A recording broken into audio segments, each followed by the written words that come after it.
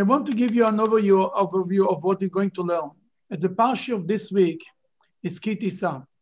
The main part of the parsha is the sad story about the golden calf. Now, let's give you a timeline. When was the golden calf? The Jewish people left Egypt on Pesach. And for 50 days, they were getting closer to Mount Sinai and even closer. And they were about, and came Shavuos. 50 days later, on Shavuos, God came down himself, fire and smoke and all of this, to Mount Sinai. And the Jewish people heard, the whole nation heard the Ten Commandments. Everybody was there. Everybody was there. The whole Jewish people were there. Then that was on Shavuos. God said the Ten Commandments only. Then 40 days passed. Then what happened is Moses told them on the day of Shavuos that he's going up back to Mount Sinai to receive in writing what God just said. The two tablets were the same thing, the Ten Commandments, unwritten, engraved on stone. Then first God said the Ten Commandments. Then Moses went up to the mountain for 40 days to receive it in writing. Why I make a point of it? Because in the holy movie of the Ten Commandments, Charles, what's his name? Charlton Heston. Charlton Heston, whatever his name is. In this movie, they twist. One second. Gamerman. One second.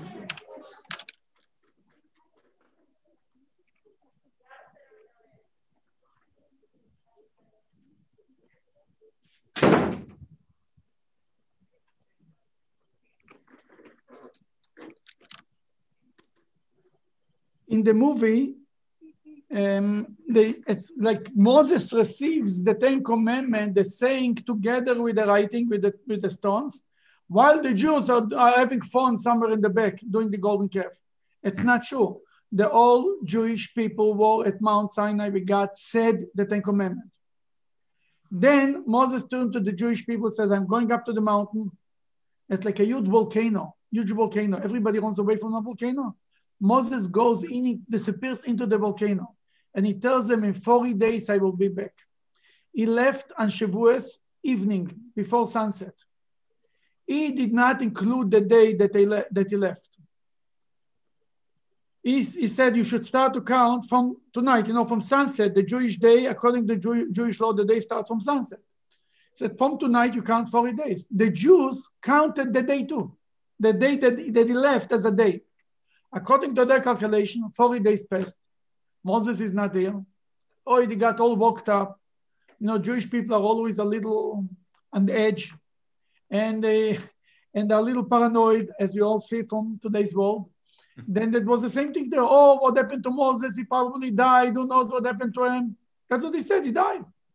We don't know what happened to him. Therefore, that's how the whole story of the golden calf evolved. They came to Aaron, they told him, let's make a golden calf. Let's do something. Aaron says, okay, bring me your gold.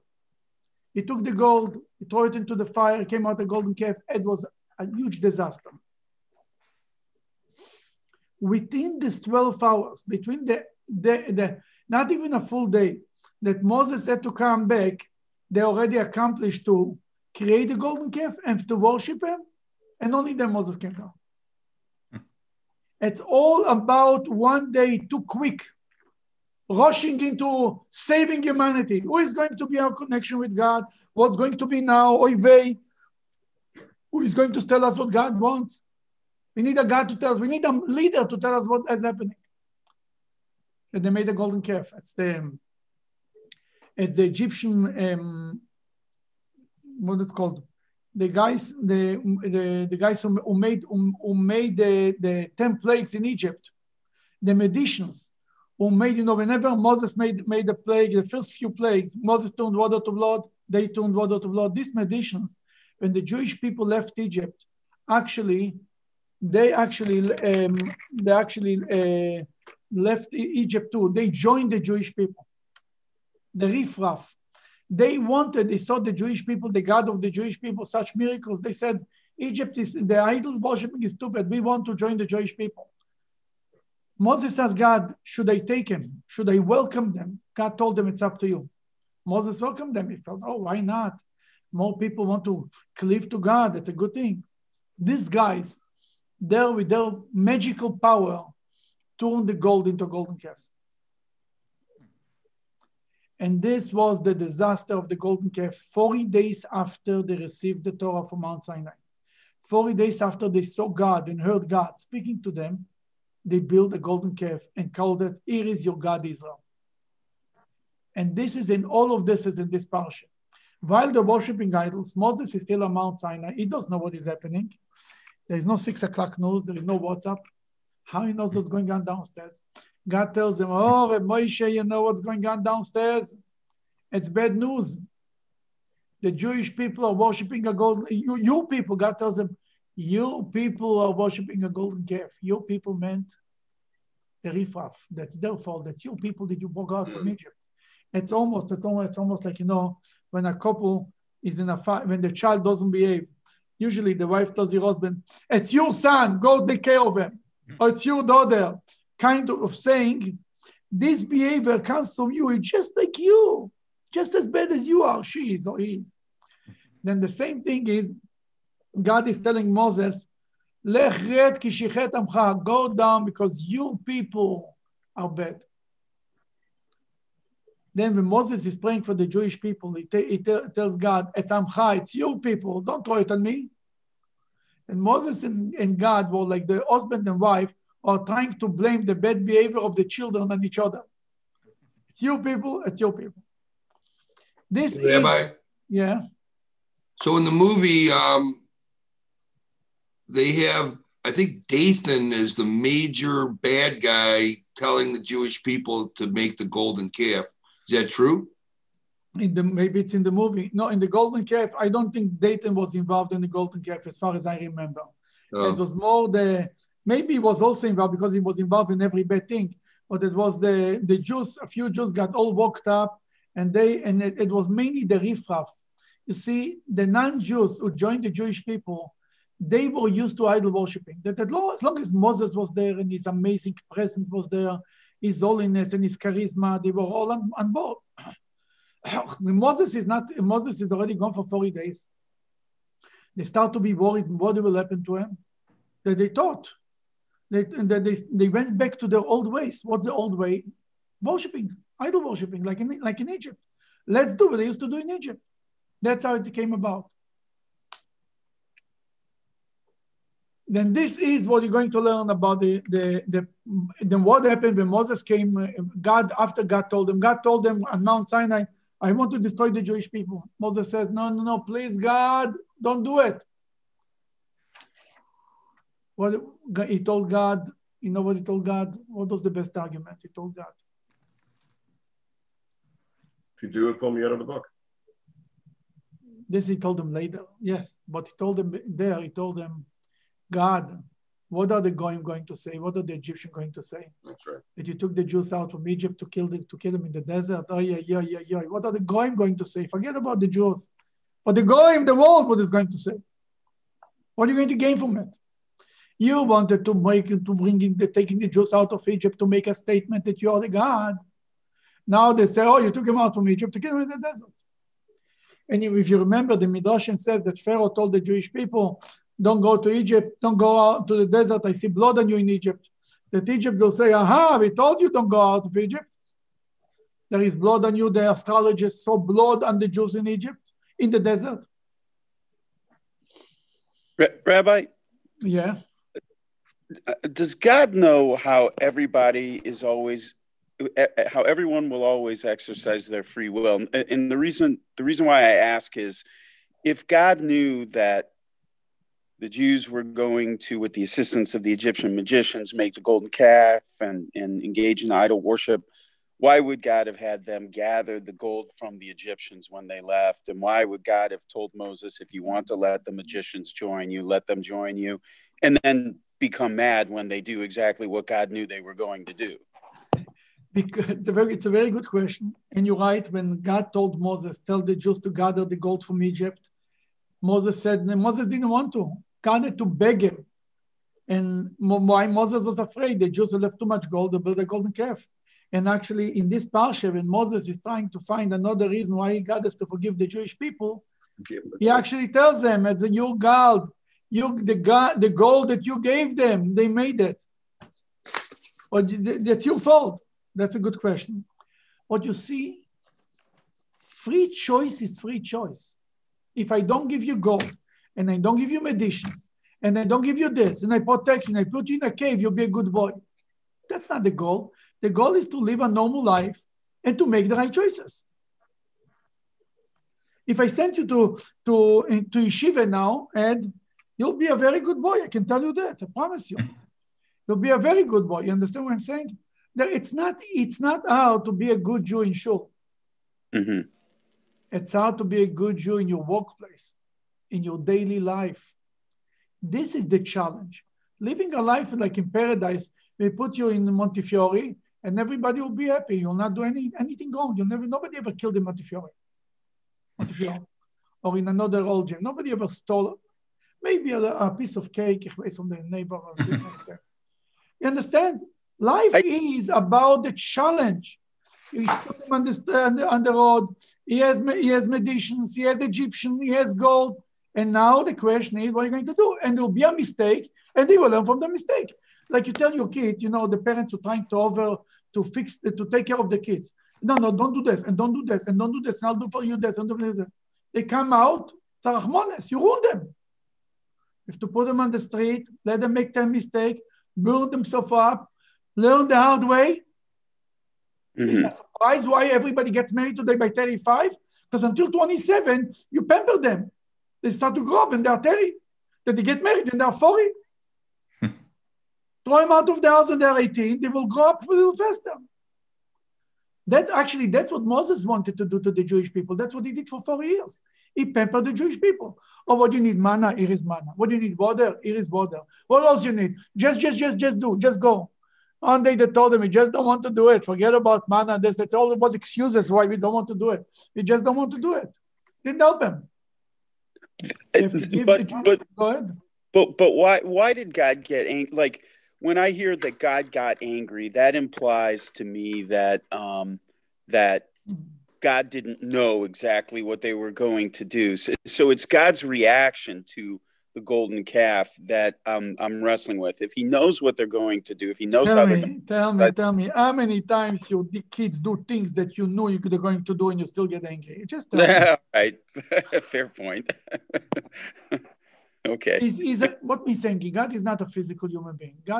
It's a disappointment. Anger is a way to the Bible to describe the disappointment of God, to tell the Jews that they did a bad thing. You understand what I'm saying? A terrible thing. It's not like the God was so shocked. Oy vey! But even the word upset is now you cannot apply to God. But what human being can relate to, God was angry and upset that he gave the golden calf. But that was, as we learned a few weeks ago in one of the classes, that the whole golden calf was for the purpose of training. It was a part of the training. That's what it was.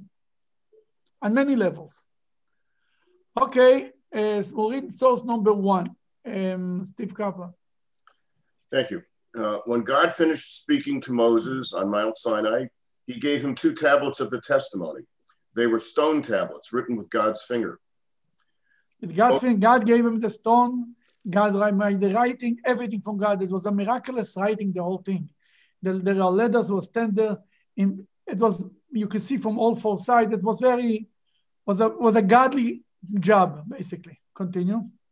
Moses turned around and began going down the mountain with the 2 tablets of testimony in his hand.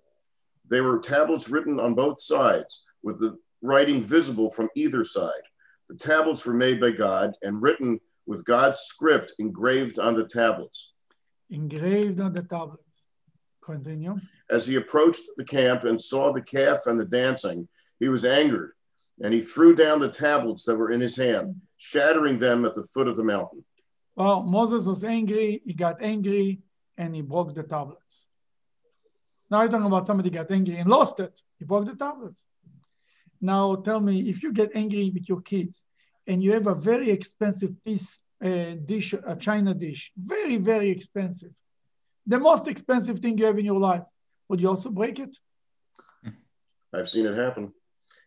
But usually that's by very crazy people. Usually a person will put it away and break their heads or something if they're so angry with them. What I mean to say is, why Moses broke the tablets? God gave him, it was God's handwritten, God made it, God created it. Moses was just the delivery man, right? He was the UPS guy. What are you destroying the tablets? You don't like them? Give them back to God. Why are you breaking it? At your grandmother's, what are you breaking it?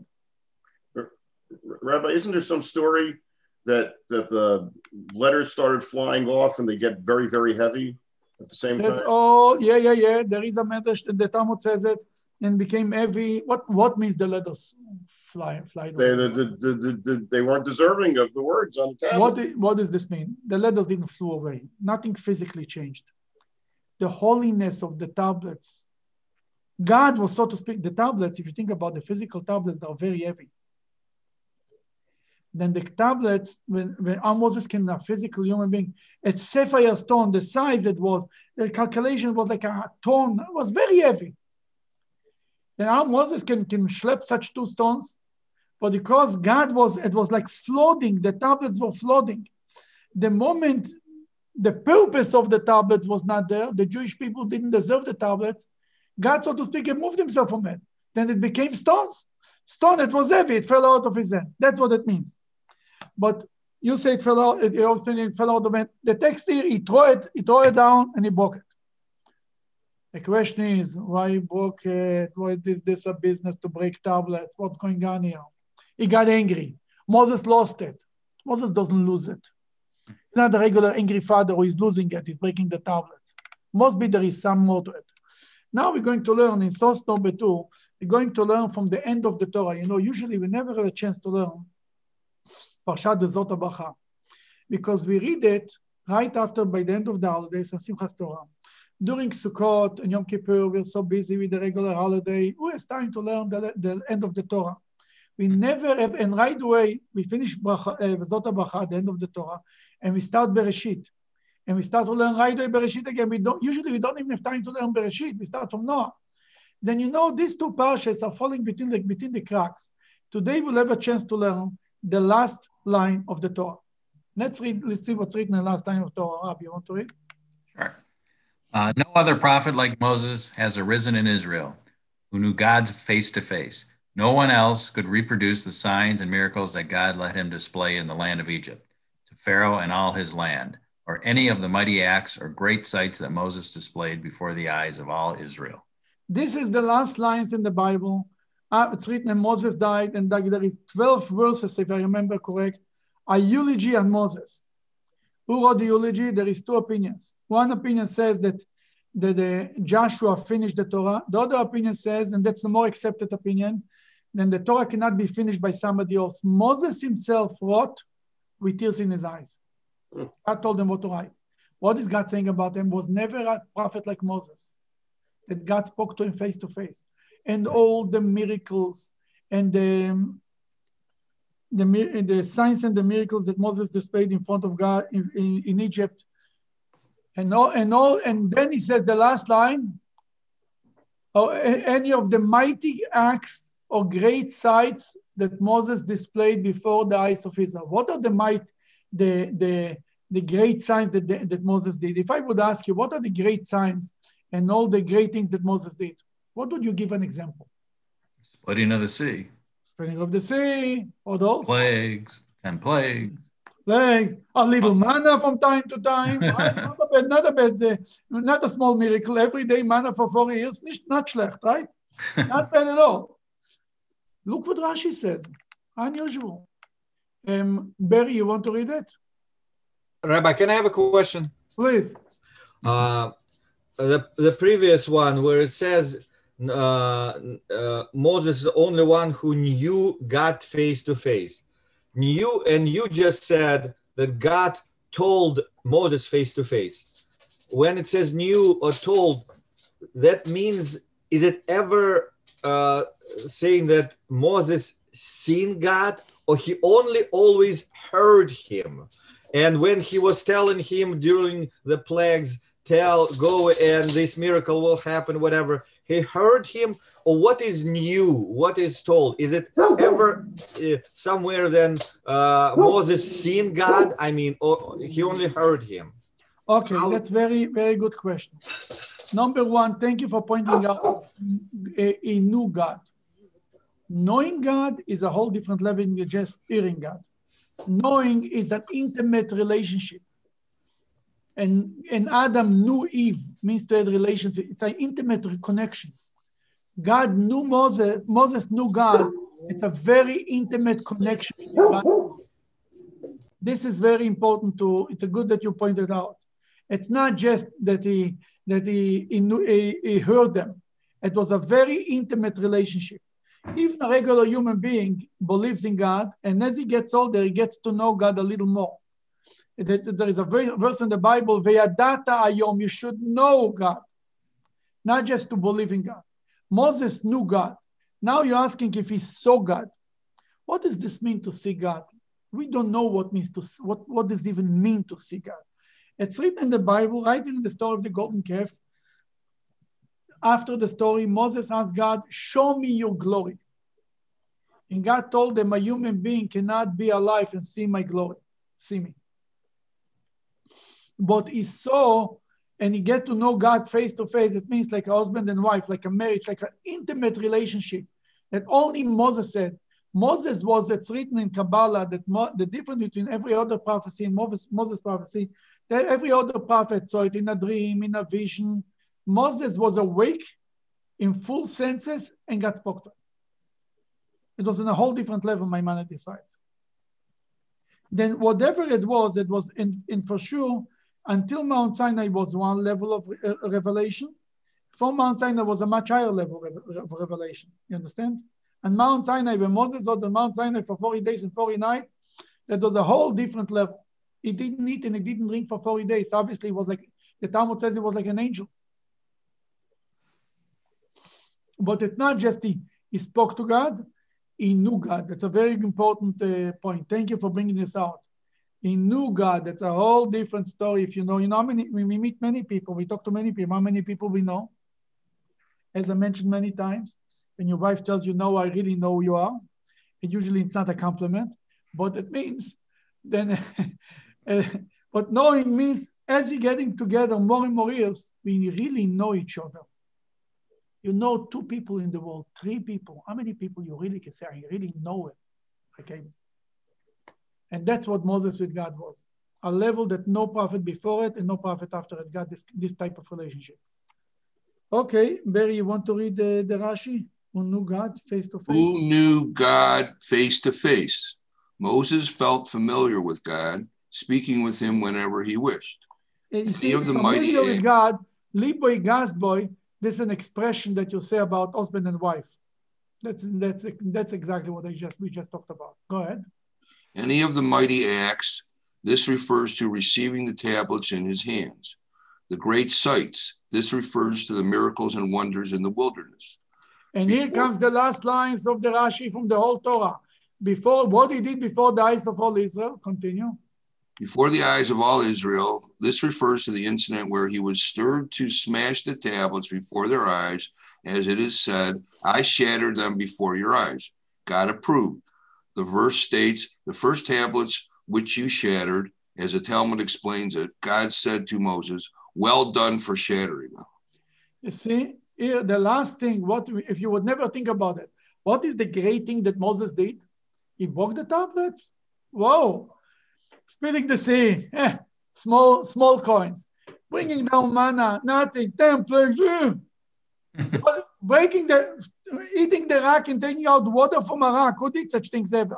Nothing. What the Goy said, what he did, he broke the tablets. Breaking, I know many people know how to break things.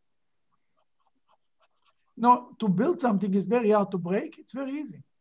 Why is this considered the most important thing that Moses did? He broke the tablets. Not he made what on the before he says, the Rashi says here, what is any of the mighty acts? This refers to receiving the tablets. That I understand. He brought the tablets to the Jewish people. It's an amazing thing. Breaking the tablets.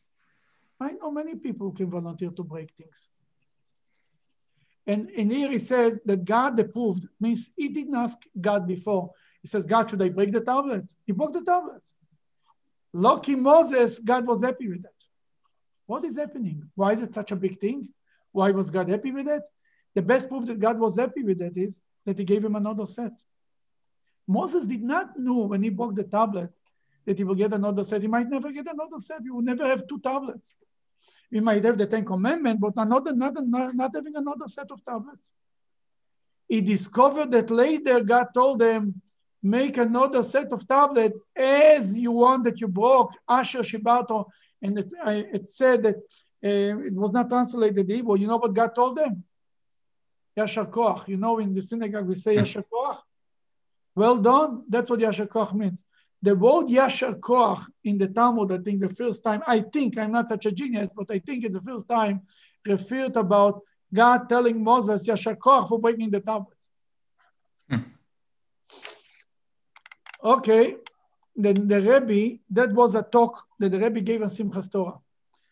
Simchas Torah was the highlight of being by the Rebbe, was Simchas Torah.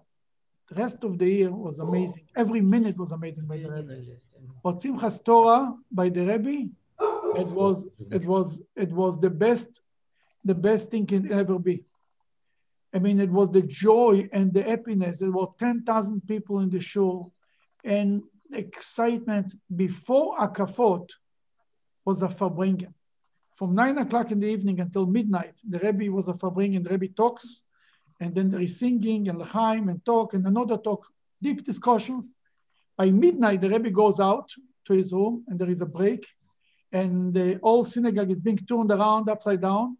And by 1 o'clock in the morning, the Rebbe comes into Akafot, begins Akafot 1 o'clock in the morning.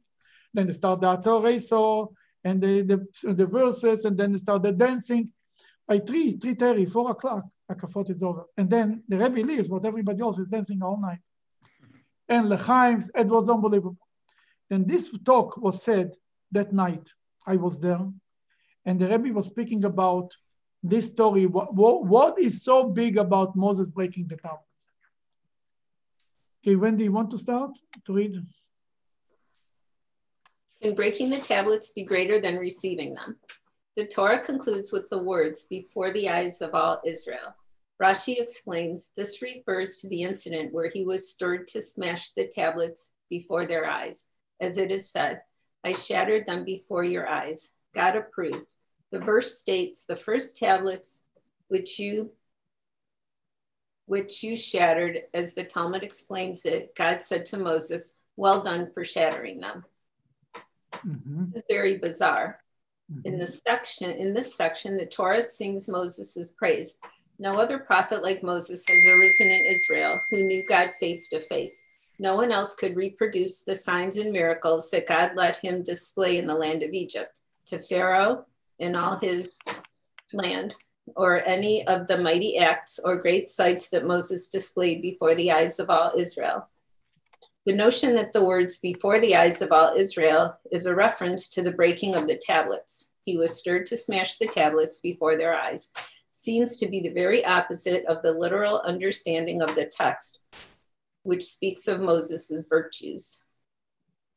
It is true that God approved of his decision to break the tablets, and he does deserve credit for sensing God's will, but we still do not view the actual breaking of the tablets as a positive occurrence. Okay. The question is, what is going on here? The best thing that Moses did is breaking tablets. Fine, God approved for it. Fine, good thing. By the way, to know what God wants, it's a big achievement. It's not such a small thing to know without God telling you what God wants from you. By the way, that's the real achievement. You learn enough Torah, you're enough of a Jew that you know what's right and what's wrong without looking in the book, so to speak. You know already, your mind start to think like a Jew, and you know what God wants from you, what God will like, what God will not like. Like a couple, they can say about each other, oh, I know she will like this, he will like this, he likes this food, he will like this present, she will like this. The more you get intimate, It's that Moses was intimate with God. He knew that God would like it. But to say that this is the greatest thing that Moses did, breaking the tablets, what's so exciting about breaking the tablets? Sometimes you have no choice. You have to break the tablets. What is it? Michael, you want to continue? Why? You have to unmute yourself, Michael. Thank you. Why does Rashi understand the verse as a reference to the breaking of the tablets? From the perspective of Torah's literal meaning, other commentators seem more on track. As they explain it, before the eyes of all Israel has no independent meaning. It's merely a continuation of the preceding description of the mighty acts or great sight that Moses did before the eyes of all Israel. Mm-hmm. These final words come after a long litany of Moses' feats. He knew God's face to face. He was able to converse with God whenever he desired. He performed amazing miracles in Egypt. He did mighty acts, a reference to receiving the tablets. He showed great sights, a reference to the miracles he did in the desert. His greatest feat, the one listed at the air end, cannot possibly be his choice to break the tablets. That will indicate not only was a positive thing, but moreover, it was far greater than any of the miracles he did during their 40 years in the desert. Okay, you see what is going on here? He says that it must be, we say there's a whole eulogy about Moses. The great things that he did, he knew God, then he spoke to God whenever he wanted, and he made miracles. And then you say, and what is the greatest thing? He broke the tablets. We are missing something. Must be something about breaking the tablets that we don't know.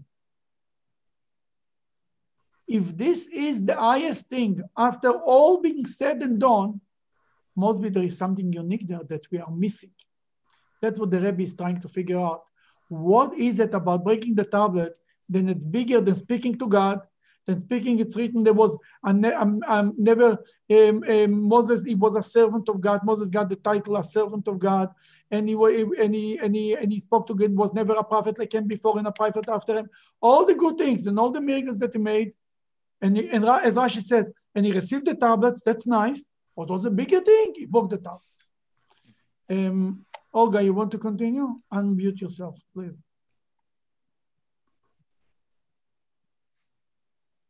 Would be even greater than the fact that he received those very tablets. Could breaking the tablets be greater than receiving them? That is unthinkable. The receiving the tablet is not a big thing. The breaking the tablets, oh, that's a big achievement. Now we'll read source number 3. God said to Moses, carve out 2 tablets for yourself, just like the first ones. I will write on those tablets the same words that were on the first tablets that you broke. Here, God, this is the, I'm sorry. This is after the breaking of the tablets. This is in God, after he forgiving the Jews for the golden calf. God tells Moses, please prepare a new set of tablets. And this time you prepare the stones, and I will, and you will bring it up to the Mount Sinai. You know, the Medrash says, why he told them you prepare the stone? He said, it's like you broke it a little too quick. If you walk on it, you'll not break it so fast. But he tells them here, and I'll put on the tablet the same words of what was the first tablet that you broke. Here is Rashi saying this. Rashi explains why Moses broke the tablets. Carve for yourself. Continue. Carve for yourself. You broke the first tablets. You carve out others for yourself. That's what I told you from the Medrash. You broke the first one. You prepare the second one. Next time you not break it so fast. Here is what he said. Here is the real explanation. Go ahead. This is comparable to a king who went off to a faraway land and left his bride with the maidservants. The immoral behavior of the maidservants tarnished the betrothed reputation. Her bridesman arose and tore up her marriage contract, saying, if the king decides to kill her, I will tell him she is not yet your wife. You see what is happening? The king had a wife. He already wrote for her a ketubah, and the messenger had to he had the ketubah in his hand, basically. And she had a relations with another man. He says if the king comes back and hears that, he will kill her. He told the contract, and he says she was never married. I'll tell him she's not your wife yet. What do you want? What are you screaming? Nothing in writing. Continue. The king's investigation found that only the maidservants had behaved immorally. He was reconciled with his bride. The bridesman said to the king, "Write her another marriage contract, for the first one was torn up." The king replied to him, "You are the one who tore it up. You buy another paper for yourself, and I will write it for her in my handwriting." Okay. Okay. What is the? Finish this paragraph. Hold on one second. The king is God. Okay. The king is God. The maidservants are the mixed multitude. The bridesman is Moses, and God's betrothed is Israel. Therefore, it says, "Carve for yourself." What is Rashi saying here? Rashi says here something amazing. God married the Jewish people. He married the Jews. And he wrote for them the ketubah. The ketubah was the 2 tablets. And then he goes out of town, God, so to speak, for 5 minutes, and came out a bad name about the bride, that she runs around with other men. But really, who sinned in the golden calf mainly? The maidservants, so to speak, the multitude, the riffraff, the magicians who came out from Egypt. They instigated the whole thing. And God comes, he's so upset. And God, basically, Moses tells him, where is it? He broke the tablet to save the Jewish people. What's written in the tablet? Do not worship idols. If it's written in the tablet and they received the 2 tablets, they deserve that, you understand? Then God, before he delivered it to the Jewish people, he broke the tablets. Moses says they never received the tablet. What are you screaming about? What are you angry? What is the right for you, God, to destroy the Jewish people? As I told you in the beginning, when God told Moses, the Jewish people worshipped a golden calf, he wanted to destroy the Jewish people. That Moses knew if he delivers the contract, if he delivers the ketubah to the end of the bride, they're in big trouble. He took the tablet and he broke them. Says there is no, he had to destroy the evidence. You understand? It's not enough that they didn't receive it. He tore the paper. No paper. It's not written on the tablets they never received the tablets. It's never in writing. What you told me what you said on Mount Sinai. On Mount Sinai, God spoke in singular. I am your God. Moses said to God, you spoke to me. It was a private conversation. The Jewish people overheard the conversation. You spoke in singular. I am you, God. God said, you said it to me. They didn't understand you talked to them. The bottom line is, as long as there's nothing in writing, they don't deserve that. And because of that, God wanted Moses decide to break the tablets. Let's see it how the Rebbe explains. This is the point that the Rebbe is explaining. Oleg, you want to continue? Sure. The answer lies in Rashi's earlier comments, where he explains the reasons for breaking of the tablets. When God commands Moses to fashion 2 new tablets, Rashi states, this is incomparable to a king who went off to a faraway land and left his bride with a maidservant. The immoral behavior of maidservant tarnished the betrothed reputation. Her bridesmen arose and tore up the marriage contract, saying, if the king declares to kill her, I will tell him she is not yet your wife. The king is God. The maidservants are the mixed multitudes. The bridesmen is Moses. And God's betrothed is Israel. Mm-hmm. This explanation could help us understand how Moses could be praised for taking the initiative to break the tablets. To preface, the Rashi parable doesn't seem to explain why Moses took the liberty to break the tablets. These tablets are microcosms of the entire Torah. They were God's personal handiwork, as opposed to second tablets, which were fashioned by Moses before being engraved by God. These tablets were fashioned by God himself. The Rebbe is trying to say, first of all, let's say God wanted to save Moses wanted to save the Jewish people. Why still he broke the tablets? It was fashioned by God. The second tablets, the stones were made by Moses, and God was writing the writing. Here, God made the stones too. Continue. How Moses now Moses' entire identity was the Torah. He, no doubt, had a perfect understanding of Torah, so he was surely able to appreciate the sublime nature of the Torah, especially those first tablets fashioned by God himself.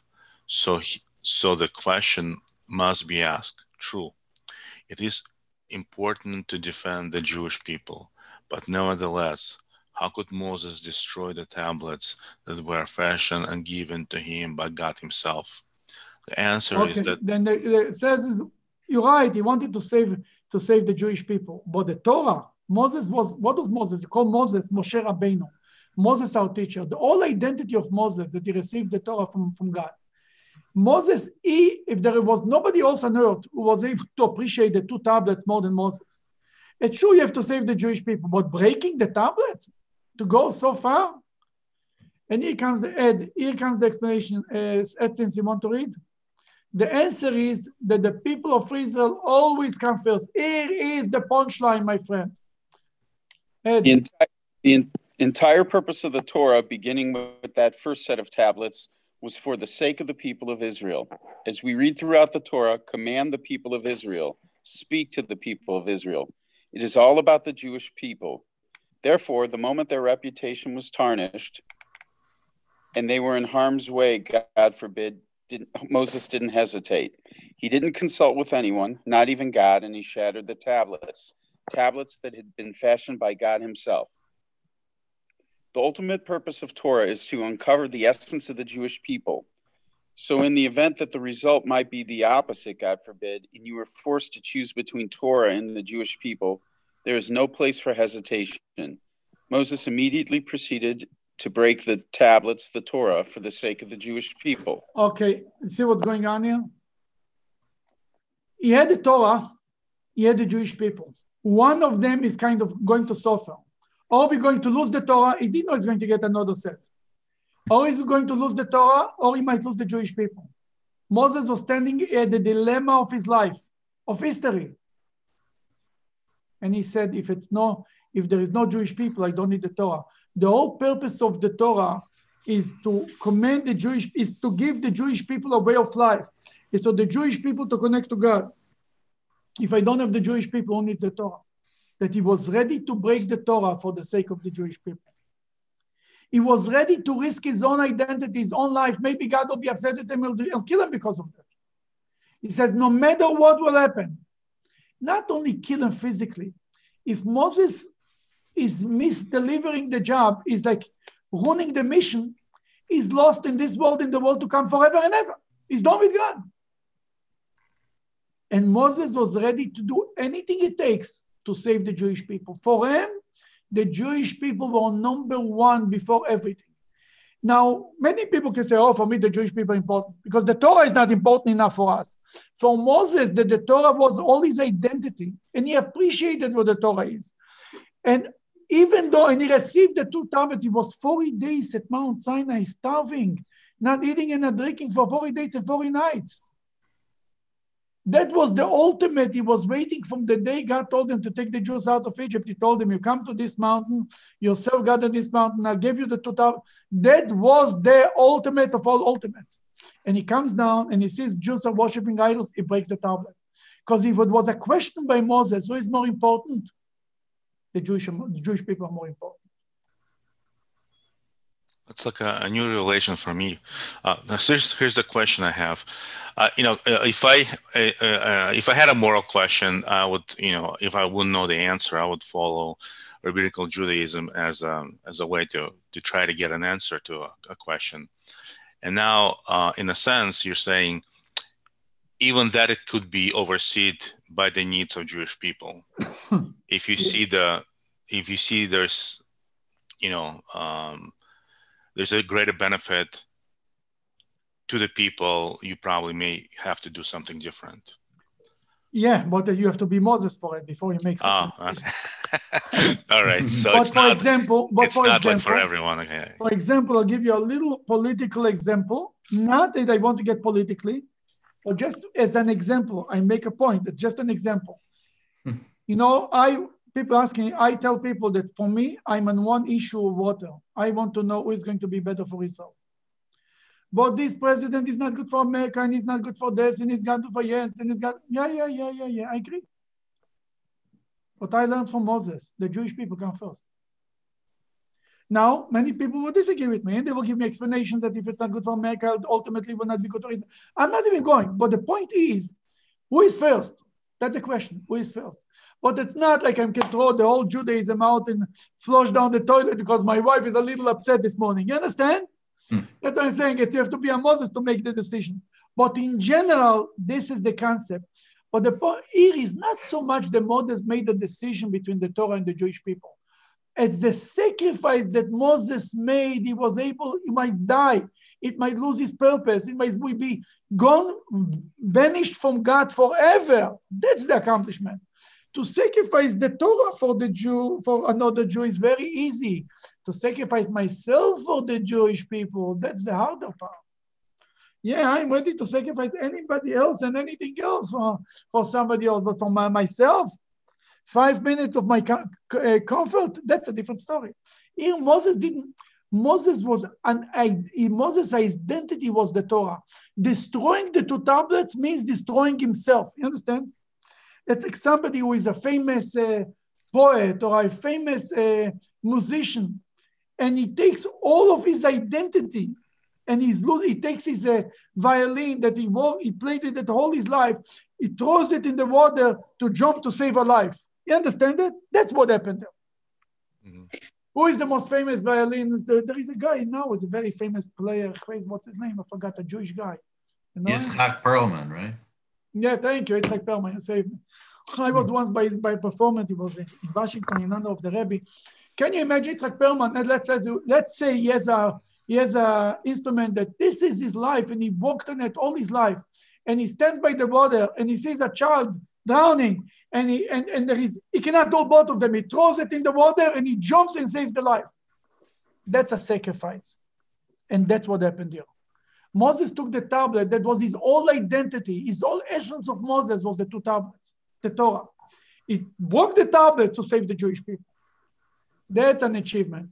To give up on all the Seder for this year, Pesach, my wife is in a bad mood, and therefore we're not doing Pesach this year. That's easy, I know, I can do this too. It doesn't take a Moses, Rabbi, even I can do it. It's good that you brought up the point, but I was afraid people, it's very important to clarify this issue. You go ahead, I'm sorry. Maybe I'm making comparisons here that don't wash, but so Moses chose the Jewish people over Torah. Pinchas or Maccabee chose Torah at least over individual Jews, perhaps to save the Jewish people as a whole. But why do we sort of applaud Moses for choosing the people over Torah, but we think about Pinchas and Maccabee and the like? No, first of all, who is greater, Pinchas or Moses? Well, Moses, sure. Sure, obviously that's the right way. Yeah. Number 2, he killed one person to save the whole Jewish people. That was the only way to do it. But Moses, maybe if Moses would do it, he would do it in a better way. I don't know. For the Maccabees, it's easy to, still was a very hard choice, but here Moses destroyed his whole identity, his whole essence. He's gone. Moses without the Torah is like he's wiped himself out. He's just a body. There is nobody home. It's like a guy who was a genius and got what is called. He started to be forgetful, and he forgot everything. Amnesia. He got amnesia, exactly, thank you. And he forgot everything. And suddenly you look at this person, this genius, this unbelievable teacher, writer, speaker. Everything is gone. That's Moses with breaking the tablets. He's gone. Moses would be gone for good if without the tablets. God saved and gave him another set of tablets. But Moses didn't think for a second. He said, it's a question with the Jewish people. I'm saving the Jewish people. That's an achievement. Where are we? So what is more achievement? How you sound like? What's a bigger achievement for Moses, to taking Jews out of slavery from Egypt, or breaking the tablets? Giving up his whole identity, breaking the tablet to save the Jewish people. That's the biggest achievement. Going against God, not knowing that God will agree. Going against God, destroying his whole identity completely. He would never be mentioned in history forever. That's it, he's gone. Moses is gone. The Moses that we would know would be gone for good. We never heard from him. Not only we would never hear from him, he himself, his whole life would be gone. Moses at that time was 8 years old. He was in how many Jews? Not many Jews worshipped idols. The whole thing, they will kill 3,000 Jews, 3,000 people. And many of them were the riffraff. But if he would not take them out of Egypt, then it will be no Jews. It's true. This is true. That's why it was important to him to save the Jews. But the point is, when you have the dilemma, the Torah or the Jews, myself or the Jews, you're ready to sacrifice everything to save another Jew. Go ahead. Where are we, for heaven's sake? Moreover, I think. Moreover? Okay, Steve, you continue. Me? Yeah. Moreover, the breaking of the tablets was worthwhile, even to save just a small portion of the people of Israel, the most immoral among them, those who transgressed with the golden calf. The idea that someone's good name could be tarnished is only relevant among human beings who make mistakes. God knew all along that the real debauchery was only among the maidservants, the mixed multitude, as he told Moses clearly when he instructed him to go down the mountain and deal with the issue. Moses, too, the true shepherd of Israel, knew that the people of Israel were incapable of fashioning a golden calf. The minority who did reach that state did so only under the influence of the maidservants, the mixed multitudes. Thus, the incident posed no danger to the entire people of Israel, God forbid, but only to the small minority who sinned with the golden calf. Nonetheless, to defend the small minority who sinned and to ensure that they will be welcomed back into the fold, Moses didn't hesitate to break the tablets. Yeah, that's even for these few people, he broke the tablets. Not for many, not for the old entire Jewish people. Now continue. Here comes a very interesting thing. Source number 4. 2 things preceded the creation of the world: Torah and the people of Israel. Who came first? The Torah contains references to the people of Israel. Command the people of Israel, speak to the people of Israel. Clearly, the people of Israel come first. This is a quote from a book. It's called Tanot Ve'Eliyahu, The Teachings of Elijah. Elijah came to a rabbi, Rav Anan, his name, a Talmudic rabbi, used to reveal himself and teach him Torah. And this is one of the quotes that he was teaching him Torah. Rav Anan was living many, many years after Elijah was alive as a prophet. Elijah turned after he died. He didn't die, he disappeared. He turned into an angel. He comes to the Seder, he comes to every breeze. This Rav Anan was getting Torah teachings from Elijah, and the book, it's written, I have the book in my house, it's called Tanot Ve'Eliyahu, the teaching of the yeshiva of Elijah, so to speak. Then in one of the things that Elijah said to him, 2 things that are before the creation of the world. So to speak, God had in mind 2 things before he created the world: the Jews and the Torah. And I don't know who is earlier, who is more important. Who comes first? When he says, and in the Torah it's written, tell the children of Israel, speak to the children of Israel, command the Jews. Obviously it's about Israel, it's about the Jews. Continue. Breaking the tablets was Moses' greatest act. So the breaking of the tablets demonstrates a great virtue in Moses, and in fact, his greatest virtue of all. After Torah lists the amazing feats of Moses, speaking to God face to face, performing the miracles in Egypt, receiving the Torah and more miracles throughout their sojourn in the desert, the Torah concludes with the greatest virtue of all, For the sake of the Jewish people, he didn't hesitate to break the tablets, a greater virtue than all the amazing feats he accomplished, including the fact that he received the very same Torah. The greatest achievement of Moses, the faithful shepherd of Israel, was that he jeopardized his entire identity, the Torah, to defend a small portion of his flock, the people of Israel who had fallen into sin. The Torah is Moses' essence, yet he didn't hesitate to break the precious tablets which were fashioned by God himself to defend those who had transgressed with the golden calf. This is the virtue of a Jewish leader. He recognizes the essential value in his people, which supersedes the Torah, and is therefore ready to break the tablets for their sake. This virtue is greater than all the others. All the other feats were accomplished with talents that were given to him by God. As the Alter Rebbe explained, Moses humbly felt that if God would have given those talents to someone else, he would have executed the task more ably.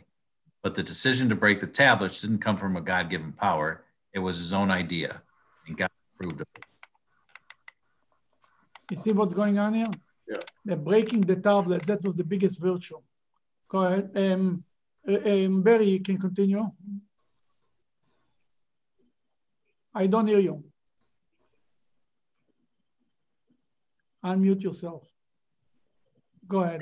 Breaking the tablets to defend the people of Israel is the greatest expression of Moses' love for his fellow Jew. Moses was a lover of Israel. The Talmud says he didn't hesitate and immediately shattered the tablets to protect his people. Moses did this act before the eyes of all Israel. They all witnessed how he broke it to teach us the importance of loving our fellow. He endeavored to implant within us a true sense of Ahavat Yisrael. Moses did it in front of everybody. Why did it in front? To teach the Jewish people that saving another Jew is more important, your biggest essence and the most important identity of your life. I remember when the Rebbe spoke this talk, he was so emotional about it because this was really the Rebbe's essence. He sacrificed every minute of his day, every minute of his life to help an individual Jew. He stopped everything that he did to help a schlepper from Schleppland that came and begged them for something. Didn't make a difference who the person is. Every Jew was like his own child. And therefore, only he can come up with this explanation and pointing out this thing. I remember when the Rebbe spoke it, the building was shaking. The Rebbe was crying when he said it. He says there are two things. He quoted from what Elijah taught this rabbi from the book Tonat Ve'Eliyahu. There are two things that were before the Jewish people, and I don't know who is first before the world. Who is more important? Who comes first, the Jews or the Torah? Comes Elijah and says, and I say, Elijah says, the Jewish people come first. Only somebody who gave his life for the Jewish people, literally every second of his life, and sacrificed everything that he has for this, can say it. And when the Rebbe said it, it was engraved in everybody was in the room forever and ever. Anybody was in this talk will never forget this talk of the Rebbe. Because he basically took out his whole heart and he says, it's all about helping another Jew. It's not about you quicker throw your whole identity in the water. You destroy everything that you know and everything that you care to save one person. And that's what it's all about. Today, this question is not so simple. When Miriam is asking kids, if you have a dog that you have to save from the water drowning and a baby, who comes first? The answers are not clear. When you remember what was in Columbus fell into the water in the zoo. You remember the story a few years ago? Mm-hmm. A baby fell in the zoo. Was a gorilla there? Gorilla. And they had to shot the gorilla to save the baby. Mm-hmm. Thousands of people were angry on Facebook, were ready to kill the guy who made the decision. It's not clear in today's world what's more important. And this is a lesson that Moses broke the tablets in front of everybody. Nothing more important than somebody else. Your whole Torah, your whole identity, your whole life work. Can you imagine a guy who writes a book and this is his life and everything, and he throws everything, his whole writings, his handwritten job, work that he worked the whole life is to throw it in the water to save a baby. Who is talking about? He's talking about Jews who worship idols, a small group, 3,000 people. Many of them were multitude. the non-Jews who joined the Jewish people. Moses for them was ready to destroy everything just to save the Jewish people. This is a lesson how I am the last on the line. You see another Jew is in need, drop what you do. Nothing is important. Go take care of him. And all of us have these dilemmas once in a blue moon here and there. And at least, you know, if this teaching will inspire us one more time to do something right, it was worth it. Thank you for joining. Oh, yeah. Thank you. Go off, Rabbi. Mm-hmm. Thank you. Thank you, Rabbi. Great. Bye, everybody. Bye. Bye-bye. Hard choices.